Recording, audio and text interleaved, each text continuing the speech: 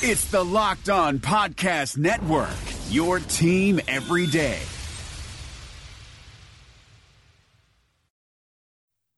You are Locked On Packers, your daily Green Bay Packers podcast, part of the Locked On Podcast Network, your team every day. RELAX. Relax. We're going to be okay. It is time. It is time. I feel like we can win the table. I really do. You are Locked On Packers, part of the Locked On Podcast Network, your team every day. I am Peter Bukowski, and I cover the Packers for SB Nation. I cover the NFL for Fansided and Pro Football Weekly, and I am on Twitter at Peter_Bukowski. You can follow me on Twitter. You can follow the podcast on Twitter at Locked On Packers, and you can find all the podcast content at LockedOnPackers.com. It is Wednesday, and there's a couple things that we're going to get to today. The first is we're going to talk about the Los Angeles Rams and what they're doing and why you should be a little bit more wary of it than I think some Packer fans are. I understand that there is a desire to see the team make some moves, and you see a team in the NFC being aggressive, and you go, why not me? I get that. We're going to get to that. And then in the second block of the show, we're going to talk about the Packers taking visits and some of the players that they're meeting with, why they might be meeting with them, and what it says about where they're looking in the draft. All of that is still to come. And later in the show, I want to get to maybe a couple of players that have not been mentioned. Some guys who are this was a suggestion to me. I liked the idea of maybe an atypical idea of what the top of the draft could look like for Green Bay. So we're going to do that at the end of the show. But let's start with the Los Angeles Rams, because they made another enormous move on Tuesday when they traded for Brandin Cooks. And Cooks was a player who had some huge seasons in New Orleans, went to New England, and I think he was solid. He was what you sort of expected. He did not allow the Patriots to light the world on fire the way that I think a lot of people expected them to. The Patriots were very good last year. I think some of their numbers, the advanced analytics overstated how good they were because the AFC was so bad overall. But they were still, one or two plays away from the Super Bowl. That's how good they are. That's how good Tom Brady and Bill Belichick are. And they were able to get Brandin Cooks for a first, the 32nd pick, and they were able to unload him for a pick in the 20s, the 23rd pick. So they got a year out of Brandin Cooks. He served his usefulness to them. He's going to need a contract this time next year. And so they get a first-round pick. That is great for the Patriots. Now, the Rams, this is after a slew of moves for them. First, they trade for Aqib Talib. Then they trade for Marcus Peters. And they sign Ndamukong Suh. They were linked to Odell Beckham Jr. Now, they will not likely make that move after acquiring Brandin Cooks. But they also made a deal trading Robert Quinn. They still don't have a pass rusher on the outside. They have two outstanding ones on the interior with Aaron Donald and Ndamukong Suh. But they don't have one on the outside. They traded Alec Ogletree. So they have a pretty gaping hole at linebacker. And they had a big hole at receiver opposite Robert Woods until now. But here is the interesting thing about what they're doing. So let's back up for a second. So here is what they have realized. Jared Goff is on track to be a very good quarterback, and at least that is true with Sean McVay in the fold. With him on a rookie contract, that is the most valuable asset in sports. A good quarterback on a rookie contract. Carson Wentz, Russell Wilson, Dak Prescott. We've seen how valuable this can be. And so what they've decided is we're going to go all in this window. This is our window to make these moves. So we're going to bring in a bunch of guys either on short-term deals or whatever, and we're going to go for it in 2018. What's interesting, though, is they're going to have to pay Aaron Donald like now. And it sounds like the window for negotiating that contract is going to be after the draft. They're going to get that worked out. He held out going into the 2017 season, remember. And this is going to be a huge deal for Donald. The biggest in NFL history for a non-quarterback, potentially. The biggest ever for a defensive player, potentially. And that's going to have huge repercussions in their salary cap. Next year, they have a lot of players that they're going to have to sign. And Ndamukong Suh is going to come up in a year. LaMarcus Joyner is playing on the franchise tag this year.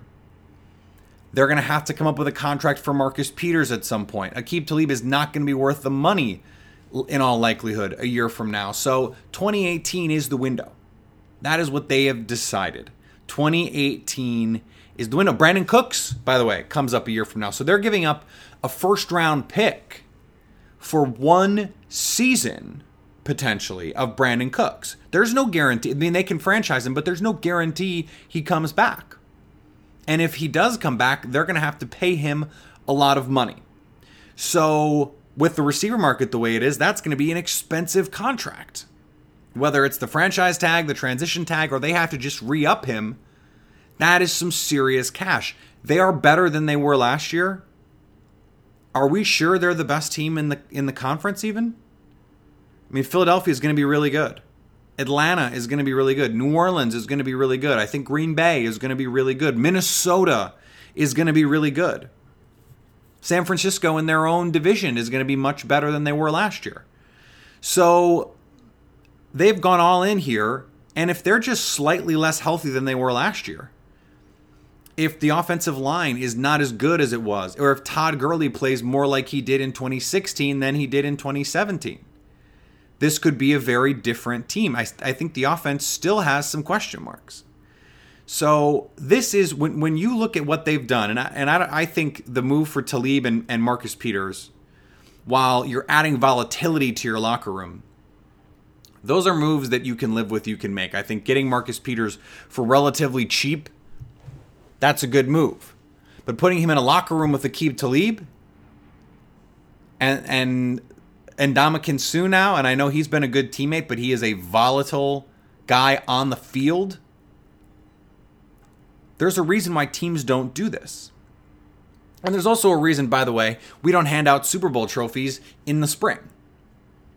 The Eagles put together the dream team. We know how that looked, how that worked out. Washington, how many off seasons did they win? The Giants, they won it 2 seasons ago, and Green Bay beat them in the playoffs, despite all of their fancy acquisitions. And then look what happened to them a year later. That is what the Rams could be facing in 2019. They could just fall off a cliff if they even if they win the Super Bowl.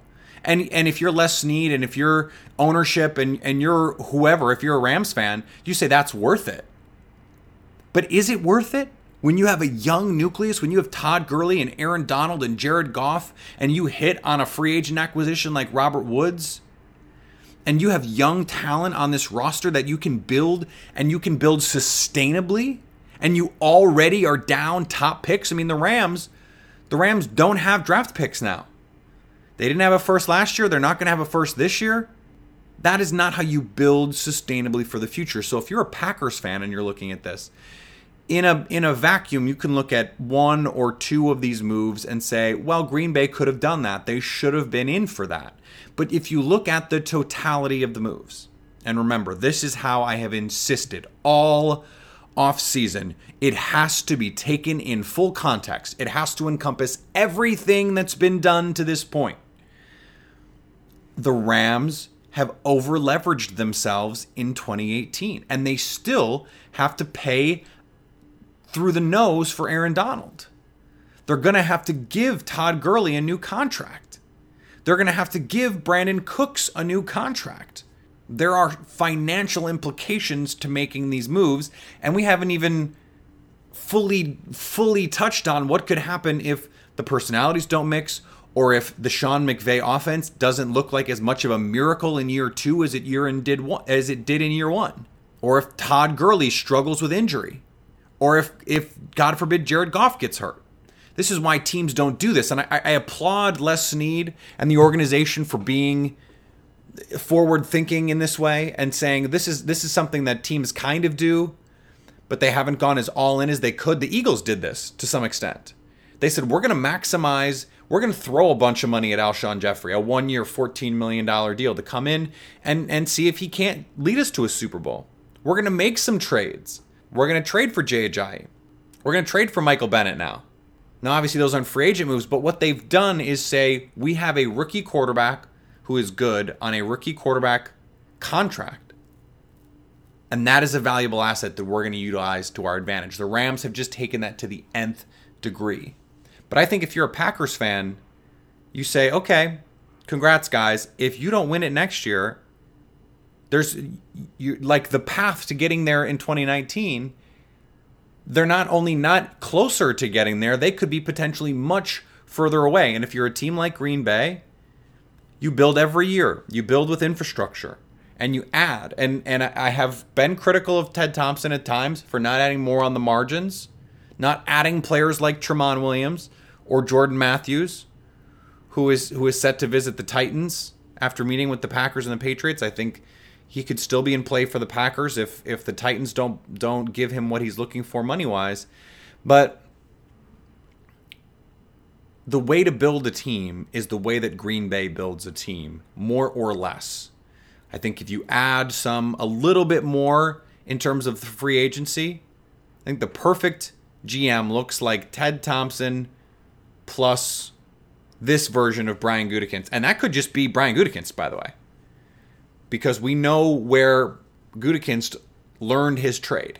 Before I move on, I want to remind you about our Pro Football Focus Edge subscription giveaway. Put your name and your Twitter handle in a review of this podcast on iTunes, and you'll be entered to win our Edge subscription giveaway. It's a $39.99 value. I want to give you a Pro Football Focus Edge subscription. That gets you access to all sorts of NFL drafts content, college charting, pro charting, fantasy football content in a couple months from now.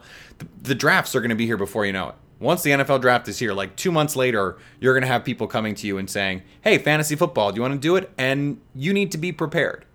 So enter this contest, and I want to give you all sorts of content behind the paywall. Name, Twitter handle in a review of this podcast on iTunes. The reopening is right around the corner, and there's a chance that no one has seen your balls in months. Don't ruin your first post-quarantine date with a ball fro. Would you show up on the first day of school without a haircut? Manscaped is here to provide you the best tools for your grooming experience. Do you really want the next person to see your down there hair to think you weren't expecting anyone to see it? No one wants that. The Lawnmower 3.0 is the best hygiene tool for the modern man. Because of their ceramic blade and skin-safe technology, your snags will be reduced while preparing yourself for post-quarantine life. The Perfect Package 3.0 comes with the new and improved Lawnmower 3.0, water-resistant, cordless body trimmer, performance boxer briefs, and a travel bag for you to use when you're done quarantining. The Perfect Package 3.0 also comes with the Crop Preserver and Crop Reviver, the perfect 1-2 punch to keep your 1-2 punch fresh all day long. Subscribers to the Peak Hygiene Plan get a new replacement blade refill for your lawnmower trimmer delivered to your door every 3 months, making sure your trimmer stays fresh and clean so you can too. There is a light at the end of the tunnel, so treat yourself for making it through quarantine with the Lawnmower 3.0. Get 20% off plus free shipping with the code LOCKEDON at manscaped.com. That's 20% off with free shipping at manscaped.com when you use the promo code LOCKEDON. Matt Williamson brings the scout's perspective to the Locked On NFL podcast. We got to talk 2018 quarterbacks. Josh Allen has the best quarterback record aside from Lamar Jackson, but the lowest completion percentage other than Josh Rosen. He's just been complete garbage for the most part when he's been allowed to play. Yeah, but so throw a couple nuggets out on Allen, and I know he's a lot bigger, a lot stronger, but he kind of reminds me of early career RG3. What's kind of remarkable about Allen is he is so gifted, and he got better, I thought, this past year, which is encouraging with the anticipatory throws and the touch of his throws. But his deep ball passing is like the worst in the league. Hear Matt with co-host Brian Peacock every day on Locked On NFL. Subscribe or follow today wherever you get your podcasts. There were some stories that came out Tuesday about players the Packers were meeting with and it was reported Vita Vea from Washington was going to meet with Green Bay, and Leighton Vander Esch was going to meet with basically every team from 12 to 26. Now, another report said he was not going to meet with Green Bay. I've been told the Packers are interested in Vander Esch, so just because they don't bring him in for a visit doesn't mean that they're not still interested. But as I mentioned last week, Mike Hughes came in for a visit, or was scheduled to do that, and he didn't quite meet the criteria for Green Bay. Now, Vander Esch does. Vita Vea does not have official workout numbers, so we don't know if he does, but he is on track to easily do it. My assumption would be that he would meet the requirements that the Packers tend to have with their players at defensive line. But what's more interesting is, under Ted Thompson, the Packers didn't make public these visits, and also they tended not to have visits with first, second, third round players. A lot of teams will use these visits to vet first round players. What the Packers did often with Ted Thompson was say, we're going to get a head start on scouting and making connections with priority free agents, guys who are not going to be drafted but will have a lot of interest. And what's interesting there is there are going to be guys who don't get drafted, who teams thought should have been drafted, and teams fight over them and have to offer guaranteed contracts in some cases to get some of these players. And so what the Packers do is they get ahead, or used to do with Ted Thompson, is they would get a head start. They'd bring guys in who are going to be priority free agents, get to know them a little bit, let them know that they're interested, and just lay the groundwork. They lay the foundation. What we never heard about, and what it seemed like didn't often happen, was Green Bay didn't use those pre-draft visits. Each team is allotted a certain amount. You can't just have anybody in willy-nilly. Is if they're meeting with players that are going to be around in the first round, they are breaking from the tradition set under Ted Thompson. Now, I bring this up again because if you take the Mike Hughes arrival, and, remember, again, we're talking about 2/5 of an inch below the considered, what's considered their threshold. Then you add this additional change, this break from their historical process, and you start to see that this could be a more different draft process under Brian Gutekunst than perhaps we thought. That maybe some of those old ways of doing things in terms of the athletic profiles the Packers prioritize, the pre-draft process, the interview process, that maybe Brian Gutekunst thought there was a better way to do it. And as I said, when Gutekunst was hired, to allay some of the fears that Packer fans had about, this is just Ted Thompson 2.0, was how many people do you know, including yourself, who believe that your boss is doing things that could be done better? Even if you like your boss, even if you think your boss is smart and good at his or her job, how many of you think that if you were in charge, you would change 3 or 4 things to do them differently?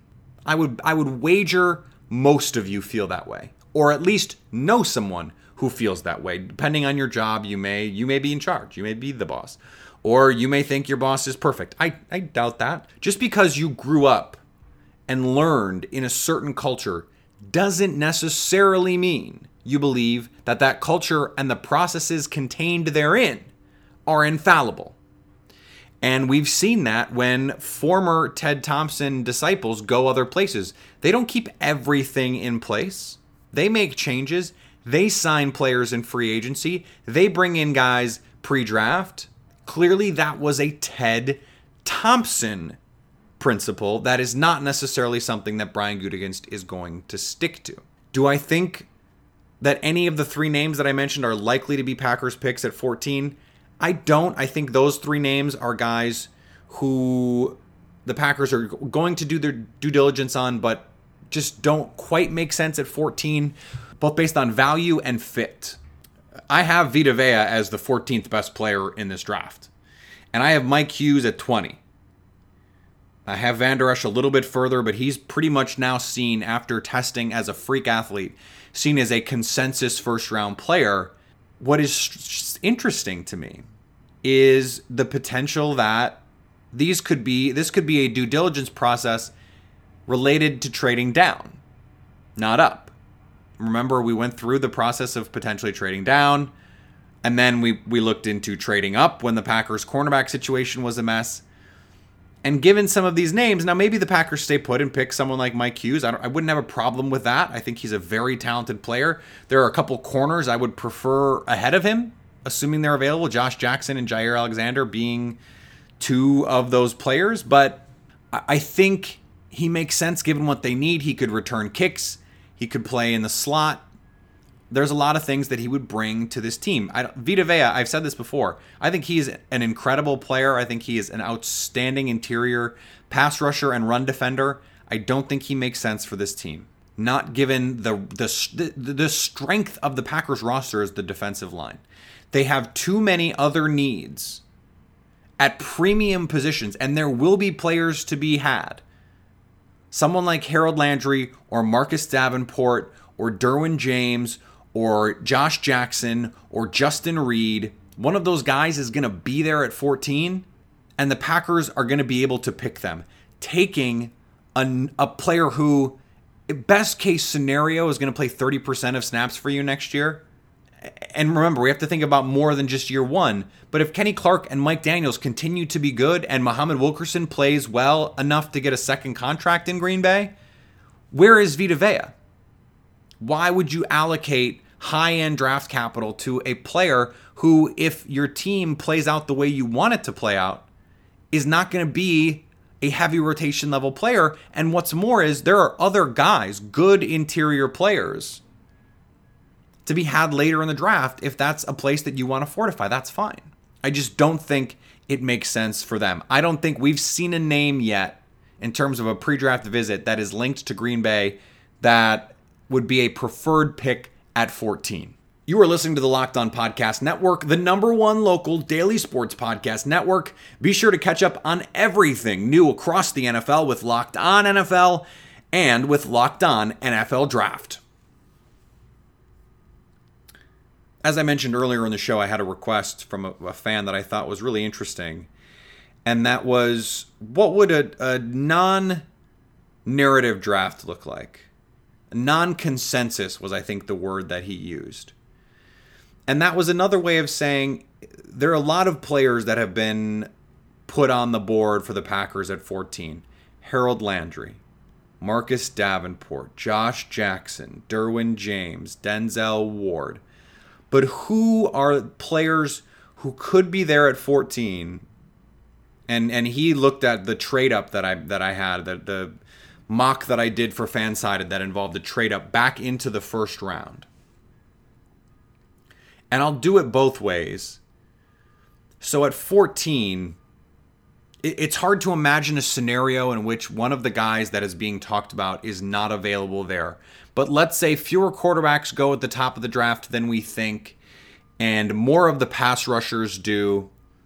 And so at 14, someone like, I think this would be unlikely, but let's say one of the linebackers is there. There's a rush on pass rushers, no pun intended, and Landry and Davenport go at the top of the draft. Derwin James goes, Fitzpatrick goes, Ward goes. And they're left with someone like Roquan Smith or Tremaine Edmonds. I think that's a viable possibility in this draft, given the way that it looks. Now, Tremaine Edmonds has, over the course of this offseason and into his pro day, tested crazy athletic. He's 19. But I think he's someone that could be there at 14 and make sense. Now, this is a name that I've given you before, Justin Reed from Stanford. 6 foot, 207, runs 4.4, elite change of direction ability, played in the slot, played as a linebacker, played as a deep safety. I think you could say, hey, you're our new slot corner. You're our new Morgan Burnett. We're going to play you as a safety, but we're also going to play you as a de facto linebacker sometimes. We might let Josh Jones play some linebacker. Now you're going to play deep in 2 deep situations. And oh, by the way, you're going to be our slot corner. And in nickel, if their base package is nickel with someone like Justin Reed, who's really a safety, now you're not giving up as much as you would if that were a corner. And the problem for the Packers the last few years, dating back to since Charles Woodson left, is their corners have not tackled well enough. Kevin King can tackle and has shown a willingness to do so. Tramon Williams at least will give effort. If your third corner is really a safety, he's going to come up and fly around and try and make some plays, and Justin Reed will do that. And I do think there is a situation where someone like Minkah Fitzpatrick, for all the reasons I just gave about Justin Reed, if he's there at 14, I think he makes all the sense for the reason that I just gave for Justin Reed. If they're gonna go a little off book, I think Jair Alexander from Louisville, freak athlete, pretty similar in terms of the discrepancies with the Packers traditions with Mike Hughes, but is actually a better athlete. That could be someone that could be in play at 14. Now, let's say they trade back into the first round, somewhere in that 22 to 26 range. Someone like Sam Hubbard, as an outside linebacker defensive end type, could make a lot of sense. Someone like Dante Jackson, again, if they're going to issue these requirements for height, he is a twitched up speed demon at LSU. And he could play in the slot, he could play outside. I think he could do a lot of things for them. I think you could be looking at a receiver. Do they take someone like Courtland Sutton if he's there? Do you trade back into the first for someone like that?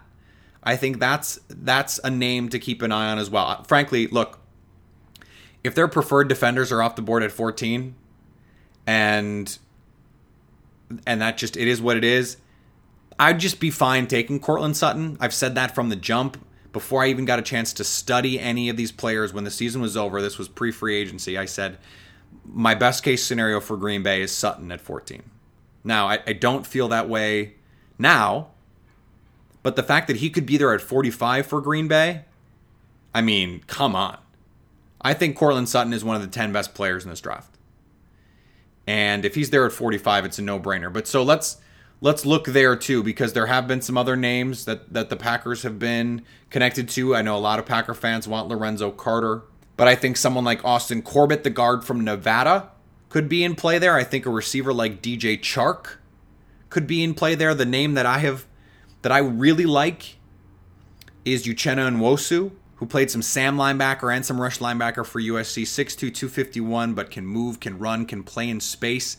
I think he'd be an ideal eventual replacement, but backup for now to Clay Matthews at that Mike Pettin Sam linebacker spot. I think Agbo Okunrakwo, for the same reasons at Oklahoma, if he's there at 45, that makes a ton of sense. Those are some names that have been discussed. I think Anthony Miller from Memphis, the receiver, a little undersized, but is just so sudden, so fluid as an athlete that he could be in play at 45 as well.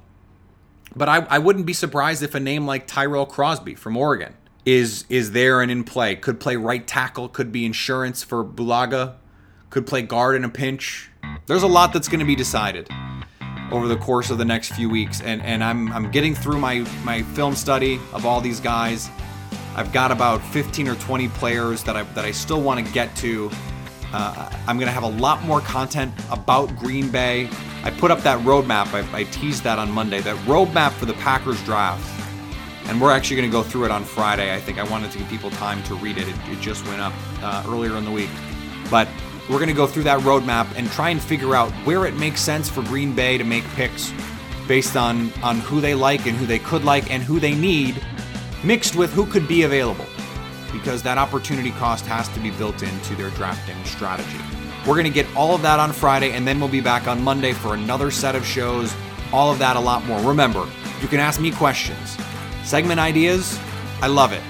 Give it to me, at Peter_Bukowski on Twitter, at Locked On Packers. Remember, all of the podcast content is at LockedOnPackers.com, which means you have no excuse not to stay Locked On Packers.